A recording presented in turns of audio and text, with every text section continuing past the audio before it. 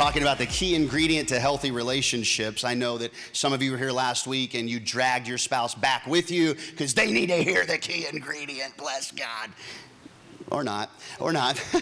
Some of you have a friendship that maybe has gone south, or you've got a marriage that's been struggling, a relationship that might have been strong at one time. And the whole idea of talking about juice is about finding the nourishment from the right tree that bears the right fruit. And so really this is going to be an exercise of going through the very specific fruit of the Spirit. But we start in the words of Paul in Galatians chapter 1, verse 6 through 7. He talks to the church of Galatia. This isn't for people outside the church. This is for people that are in the church. And in the church, they've got issues. Guess what? Outside the church, inside the church, people got issues. Look at the person next to you and say, I've got issues.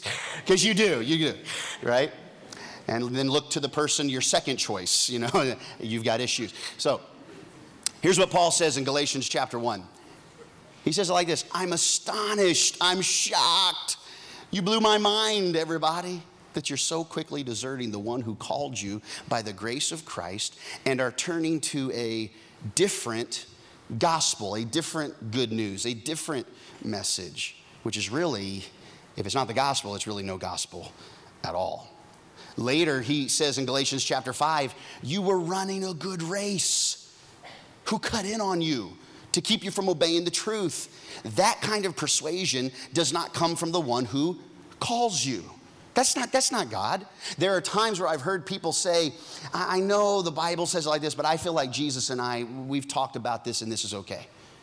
That kind of persuasion is not you and Jesus. That may be you and Jesus, but that is not you and Jesus. That's you and Jesus Garcia, not Jesus Christ. Okay? That kind of persuasion doesn't come from the one who calls you, because he persuades us down the right path. Moving on, he says, so I say, Paul says, walk by the Spirit, and you'll not gratify the desires of the flesh. And we talked last week, a foundational message about the right fruit from the right tree. And we moved all the way back to the Garden of Eden, where God displays many trees that were pleasing to the eye and good for food. But there were two trees specifically, the tree of life in the middle of the garden, and another tree, he said, avoid at all costs, the tree of the knowledge of good and evil. It wasn't the tree of good and evil, it was the tree of the knowledge of good and evil. And the enemy comes in the form of a serpent, and he talks to Adam and Eve, and specifically Eve, and he says, did God really say don't eat from the fruit? And she says, yeah, don't eat from the fruit of this tree because we'll surely die. And the enemy says, you're not going to die. You'll just become more like God. And I think that's all of our goals, if you love God, that we want to become more like God, but there are pathways to becoming more like God. One path is the way that Jesus lays it out. It is the one way, the only way. The way through is through Jesus and the real tree, which is the cross of Calvary, and Jesus and his Spirit through our lives. But the enemy wants to provide all kinds of different paths. And you might even experience some fruit that seems pleasing to the eye and is good for food, and you think it might develop wisdom. It wasn't a cold shoulder or a spit in the face of God attitude that caused Adam and Eve to eat that fruit. They weren't saying, we're forget you, God, we're gonna go our way, and they turned their back on God. They wanted to be more like God, but they put that process in their own hands. You can't shortcut Christ-likeness. You can't shortcut the pathway that God has laid out. And yet culture wants you to shortcut by you being driven by whatever fruit is presented. What's the difference between that fruit and that fruit? As long as I'm not hurting anybody, as long as I'm loving people, as long as I'm a good person. You've heard that. I'm a good person.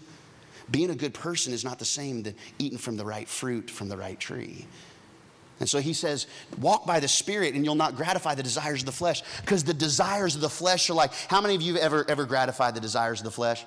Yeah, that was like at 7:30 this morning. Yeah, that was like Saturday. Yeah, that was like, that extra piece of cake yesterday.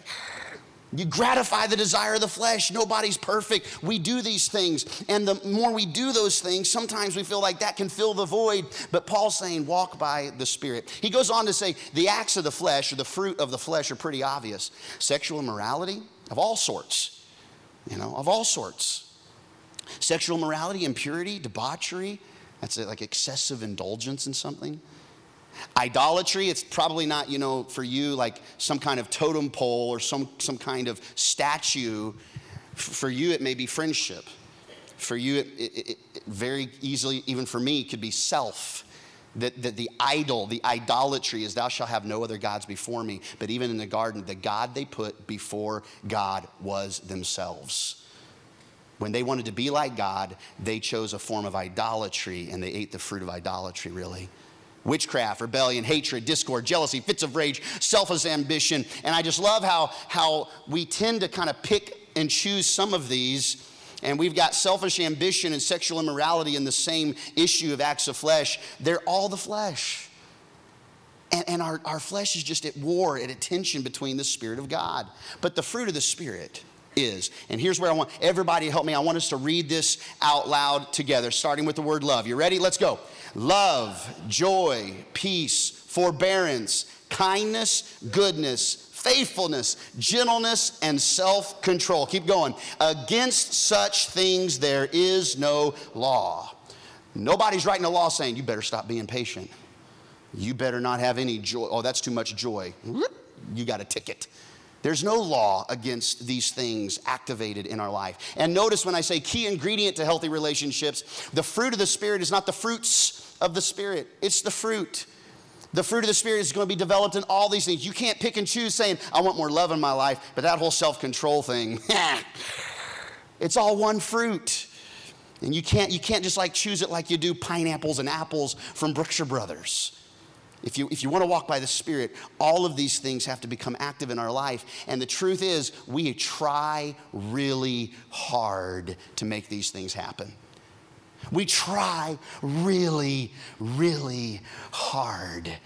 And yet, we can come up lacking. We fall short of the purity of these realities in our life. Today, we're going to pick one of the sides of the fruit of the Spirit, and that is love. And you may be asking the question today, I want to know what love is. I want you to show me. Okay, I will later. Take my breath away. Anyway, let's talk about love. L is for the way you look at me. O is for the only one I see. Ready? Here we go. V is even, I don't really remember the... I love you, baby. We got all kinds of definitions and songs and Billboard top 10s for the idea of love. And culture is screaming at you to define love this way. And the Word of God is revealing to you, this is love.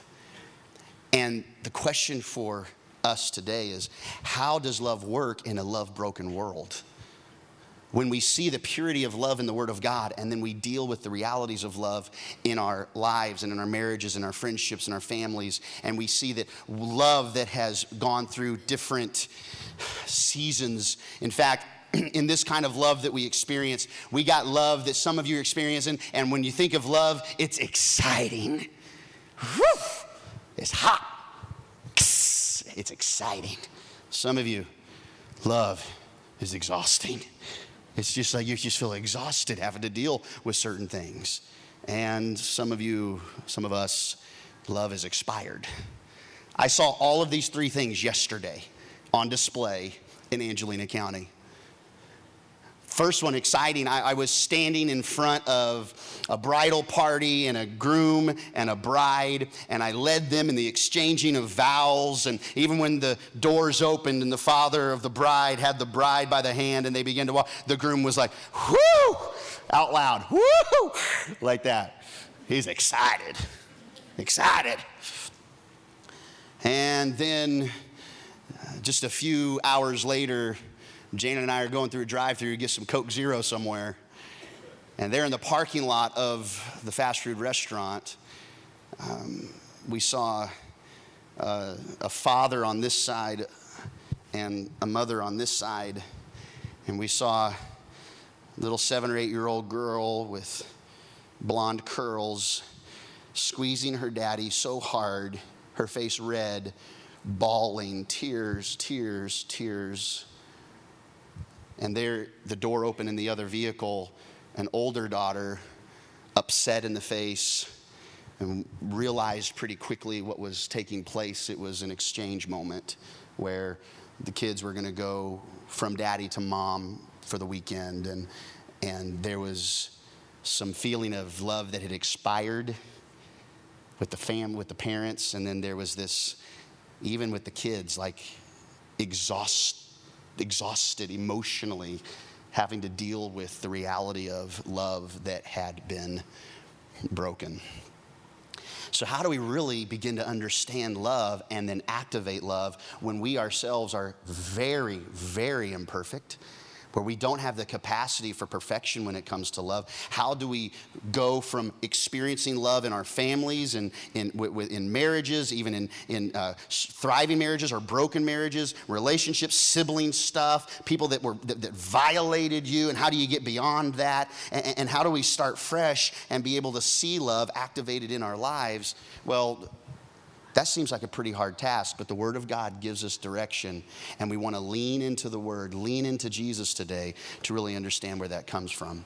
So take your worship guide right there, and there's some fill in the blanks. I'd love for you to take this. And while you're getting those out, I just want to take a moment and just welcome those of you. Over the last several weeks, we've been doing church online. We've been live streaming our services. And the number of people that are probably out at the lake or traveling or doing that, I know those numbers have increased during July 4th time. And so I just want to welcome those of you that are watching online. And hey, Timber Creek family, would you give a warm welcome to all those watching online today? Glad you guys are with us.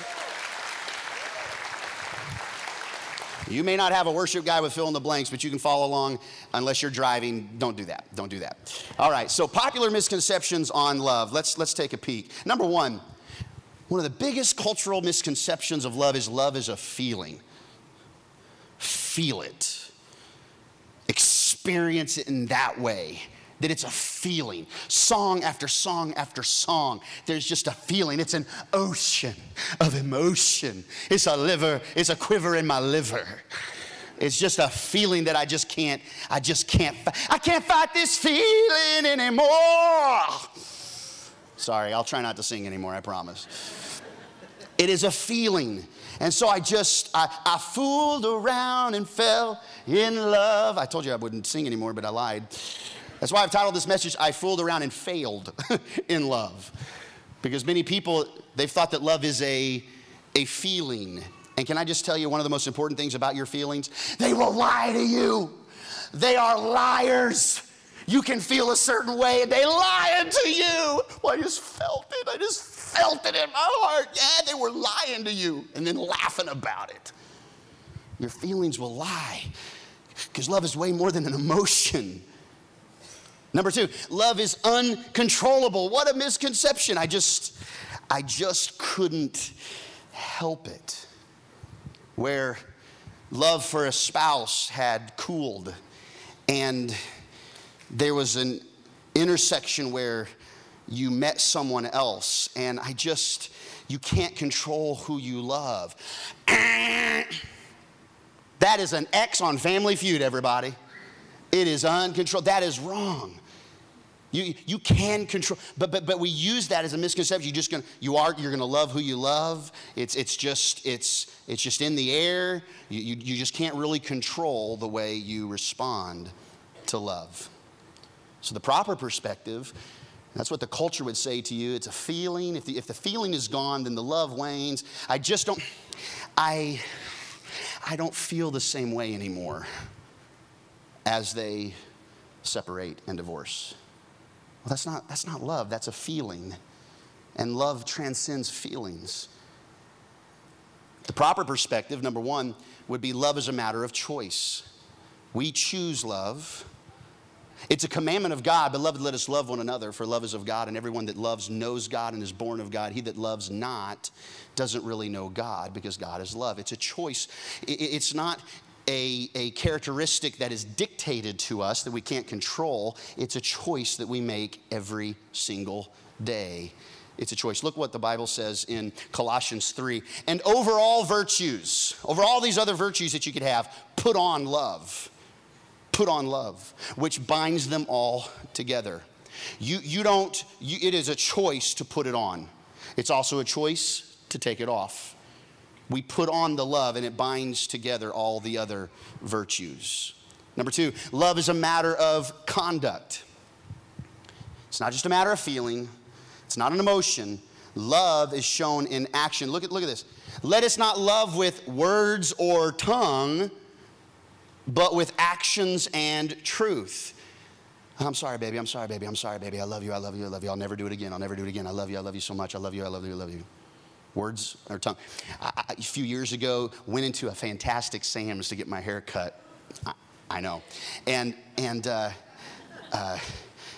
went in, it was Olathe, Kansas, went in to get my hair cut, was going to a meeting, and I was shaggy, and I said, I need to get a haircut. And I went into a place I'd never even been before, and as I was walking in to get the haircut, there was this couple that were in a serious fight, like almost knock down, drag out fight in the parking lot, okay? And I go in, and I'm waiting to get my haircut. And then the girl comes in, the guy's out there huffing and puffing, and you can't really hear what he's saying anymore. But she comes in and she's cutting my hair. She's intense. A couple minutes later, the boyfriend pushes the doors open and yells across the salon. Okay, she cut my hair. He goes, pushes the doors open, he says, I love you, girl, and walks out. And I feel the scissors trembling in her hand. He just trying, words and tongue, but his actions sure weren't speaking like, let's go grab dinner. Here's some flowers. It was pretty intense. With actions and truth. And so where do we get the right actions? Where do we get the truth? We go back to the final authority of our lives, the moral compass for our lives, the Word of God. And the Word of God became flesh and lived among us. And so the way Jesus teaches, the way Jesus loves, who Jesus is, and His Word, they become the signal for actions and truth. And Paul, inspired by God to write the words of God, which, by the way, the Bible says that the Scripture is God-breathed. It didn't say the Scripture is God-dictated. And so through personality and style of Paul, he writes a breathed message of God, an anointed message to give us the words in Colossians, in Philippians, in Romans, in Galatians, where we're spending a lot of our time. And it's Jesus, the breath of God, the Spirit of God through Paul that shows us. And in 1 Corinthians 13, known as the love chapter,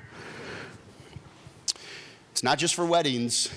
It's a guide to understand the actions and the truth of real, pure love in our lives. And he begins to describe the personification of love, the elements of what love looks like. And as I go through this list, I want you to do this. I want you to take a mental exercise, spiritual inventory. And as we go through each one, I want you to kind of do this, like a perfect in my life. You don't do it physically, like don't actually do this. But thinking, yep, good. I don't know. Oh boy, that's not great. Just think about that, to yourself on where are you on this list. Oh yeah, killing it. And your spouse says, please. Or you're like, well, I don't know. Or, oh, I got to do better. Okay, let's look at it. Love is patient. Love is kind. I'm very patient. I got no patience for anybody that's not patient. Love is kind. Love does not envy. It does not boast. It is not proud. It doesn't dishonor others. It is not self-seeking. It is not easily angered. It keeps no record of wrongs. Oh man, let's all just go home. Oh, here's one, especially in our political climate these days. This one really attaches to more of some of the economic and political things in our society today. Love does not delight in evil, but rejoices with the truth. Now let's pause on there for a second. And let's say that we broke you down into two categories. There's more than these categories politically, but let's just break you down to, let's just make two up. Republicans and Democrats. Okay, here we go. So some of you are Republicans, some of you are Democrats, all right? And let's just say that the opposite candidate, if we were to back up time and we were going to election season, okay? And we back up, and the opposite candidate of your political party, like the news breaks and there's something that they've done that was evil or wrong, okay? Love does not delight in evil, but rejoices with the truth. Are we quick to delight when the opposite party, somebody reveals something about them? It's like, yeah, they're going to burn now. Politically, I mean, hopefully you're not saying like I'm burning in hell. Like that would be a whole different topic. But, or what if the opposite political party, that person, male or female, it says they did one thing and then the truth actually is revealed and they weren't guilty of it? Would you say, oh man, I rejoice, at least the truth came out? Or be like, I don't care, I'm not going to believe it anyway. See, love doesn't just hang on to something because of a preference. It doesn't delight in evil, whether you believe in somebody or not, and it doesn't rejoice, it rejoices with the truth, whether you are affiliated with them or not. See, love is this activity in our life, this choice, this action that we don't get to pick and choose, displaying that love. Paul goes on, love always protects, always trusts, always hopes, always perseveres. Love never fails. Wow, what a list, the love chapter. How you doing? If I were to display on a scroll, like lay out or on a t-shirt, show you where I'm not so strong, I'd be embarrassed to wear that t-shirt probably, because I just haven't really gotten a perfection handle on all of love. And there's a really big problem with this list. There's nothing wrong with the list in and of itself, but there's a really big problem when it comes to us and our humanity and the list that we just read from Paul that's God-breathed, that describes what love is. There's this disconnect. I want you to write down some of these really big problems that we face every single day. Number one, this love is not produced through willpower. To be patient and to kind and to not envy and not be proud and not rejoice in others' demise, but rejoice in the truth and to credit others with good intentions. That love is not produced through you biting your bottom lip and trying and trying and trying. Let me give you an example. I've got these two things here. This is a little Nerf basketball that comes with a hoop. And if I, with my own strength, if I want to, I can change the way this looks by applying enough pressure, by squeezing really hard. I can almost make it disappear into my hand, not quite, and I can change the look. I can change the way this Nerf ball looks. But the moment I release pressure, the moment I stop trying to restrain the Nerf ball, the moment I let up, what happens? What? It goes right back to normal. It goes right back. Then I say, oh, okay, I'm going to do it again here. And I mean, I got to exert some pressure to keep this thing tied up. And then I let my guard down and I loosen up, or I get too tired and it goes right back. Many times people in their own strength, they're not walking by the Spirit, they're walking by willpower. They're not walking in the strength of Jesus and the Spirit, they're walking and trying to just say no one more time. And what they do is through the willpower, they just say, okay, I'm gonna bite my bottom lip, and that is a different gospel. That is a gospel of what I do, not what He has done. And so I'm gonna love, I'm gonna be patient, I'm gonna be patient, I'm not gonna say those words anymore, and then man, it was just a tough day. I'm so tired. I'm stressed out. And I let down my guard. And what happens? It pops right back. And the things you don't want to do, you did. And the things you said you'd never do again, I'll never say that again, I promise. I'll never do that again. I apologize. You let up, and it's just, you can't change yourself through willpower alone. Now, that doesn't give you a license to never try or work hard at development. Discipline doesn't feel good at the time, but as you continue to live a disciplined life, it does produce benefits that outweigh the pain in the moment. But see, there's a difference between your willpower and something else that is like this double shot energy that I drank right before the first service, to use this as an illustration. And then they went and bought me another one because I needed another can. So I'm a little hyped up right now, everybody. I'm juiced. Anyway.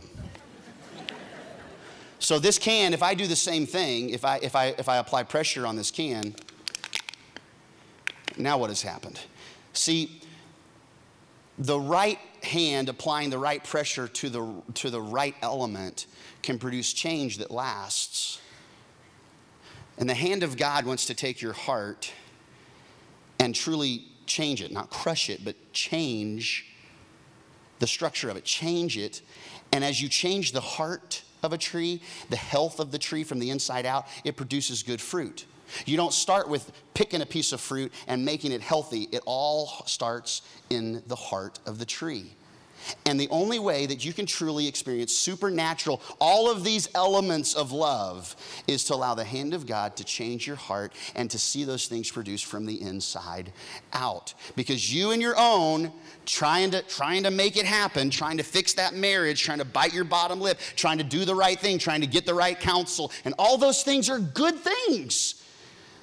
But at the end of the day, you can't change your own heart supernaturally. You can change your decisions, you can change your attitude, but your heart is only truly changed supernaturally by Jesus himself. Otherwise, this is what happens. And we go back to the same old things, the same old issues, and we need supernatural change in our life. Number two, a morally good, serving, talented heart is not enough. Now, you would think if you go through Starting Point and you know God and find freedom, discover purpose, and make a difference, and you're starting to wear a black t-shirt that's got Timber Creek on the front, then all of a sudden, that is a program and a method that will expose you to wonderful things that can help change you from the inside out. But you can go in to serve and do things and go through the motions and really not have a supernaturally changed heart. How do you say that? Well, let's go back to the love chapter and let's look at this. Before he talks about all the elements of love, he says to the Corinthian church, he says, look, if I speak in the tongues of men and of angels, but do not have love, I'm a resounding gong or a clanging cymbal. In other words, I'm hollow. I'm not really who I'm supposed to be, even though I'm doing these things that sound very Christian, that sound very holy, that sound spiritual. But if I have not love, there's an echo in my life. If I have the gift of prophecy and can fathom all mysteries and all knowledge, and if I have faith that can move mountains, listen, that's not even the faith you need. Jesus just says faith of a mustard seed. And you have way more than a mustard seed faith. You got faith that can move mountains, but if you don't have love, I am what? So man, you can pray big and actually be praying without a supernaturally changed heart. If I give all I possess to the poor and give over my body to the hardship that I may boast, persecution, but do not have love, I gain nothing. All these attributes of love. But the big problem is number 3. I will not become these on my own. It is the gospel is such a beautiful gospel because it's not about what you do, it's about what he's done. And for some of us, that's really hard because we think it must be more than that. It's gotta be working hard. But when we work hard to obey his commands, we're not starting at the right place. The right place to start is not working really hard and trying to become these. That's the result of being in the right place where love can truly produce. You aren't good enough to become patient, always preserving, always protecting, never failing. You aren't good enough to do it. And so what do we have to do?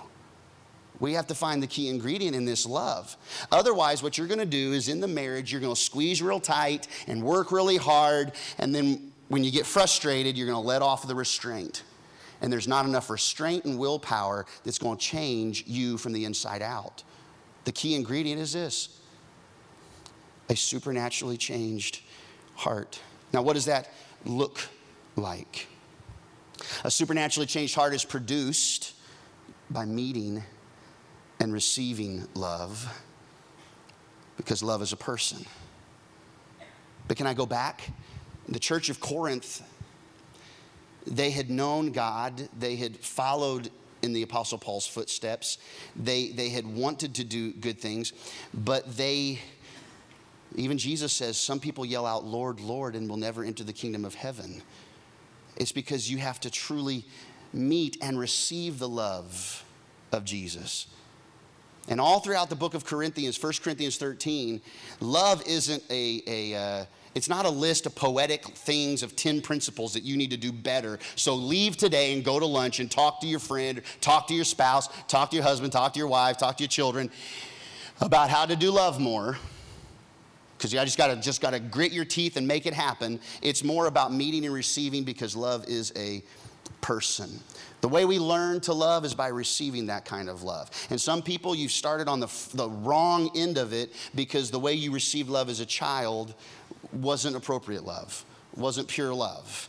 And then trying to reproduce that, there's issues that can take place. And so if we try and only love the way our families loved, or we even trying to add in from the void of love we may have received from our parents, we still won't have the purest form. It comes back to meeting and receiving love as a person. Love as a person. God is love. And it's from that key ingredient of deeper and deeper relationship with Jesus first that other relationships begin to flourish. You cannot know what love is until you've actually received love. Frederick II was a Roman emperor. And Simon, his last name is a really long last name, was a monk during the time of Frederick II.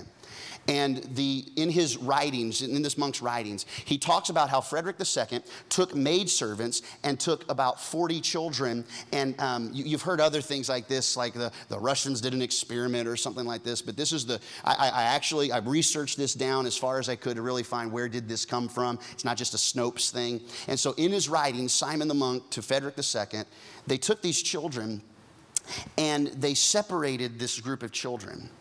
And it was an experiment to see, would the children automatically learn a language? Would they automatically begin to speak in Greek, or would they speak in Hebrew, or would they speak in Aramaic?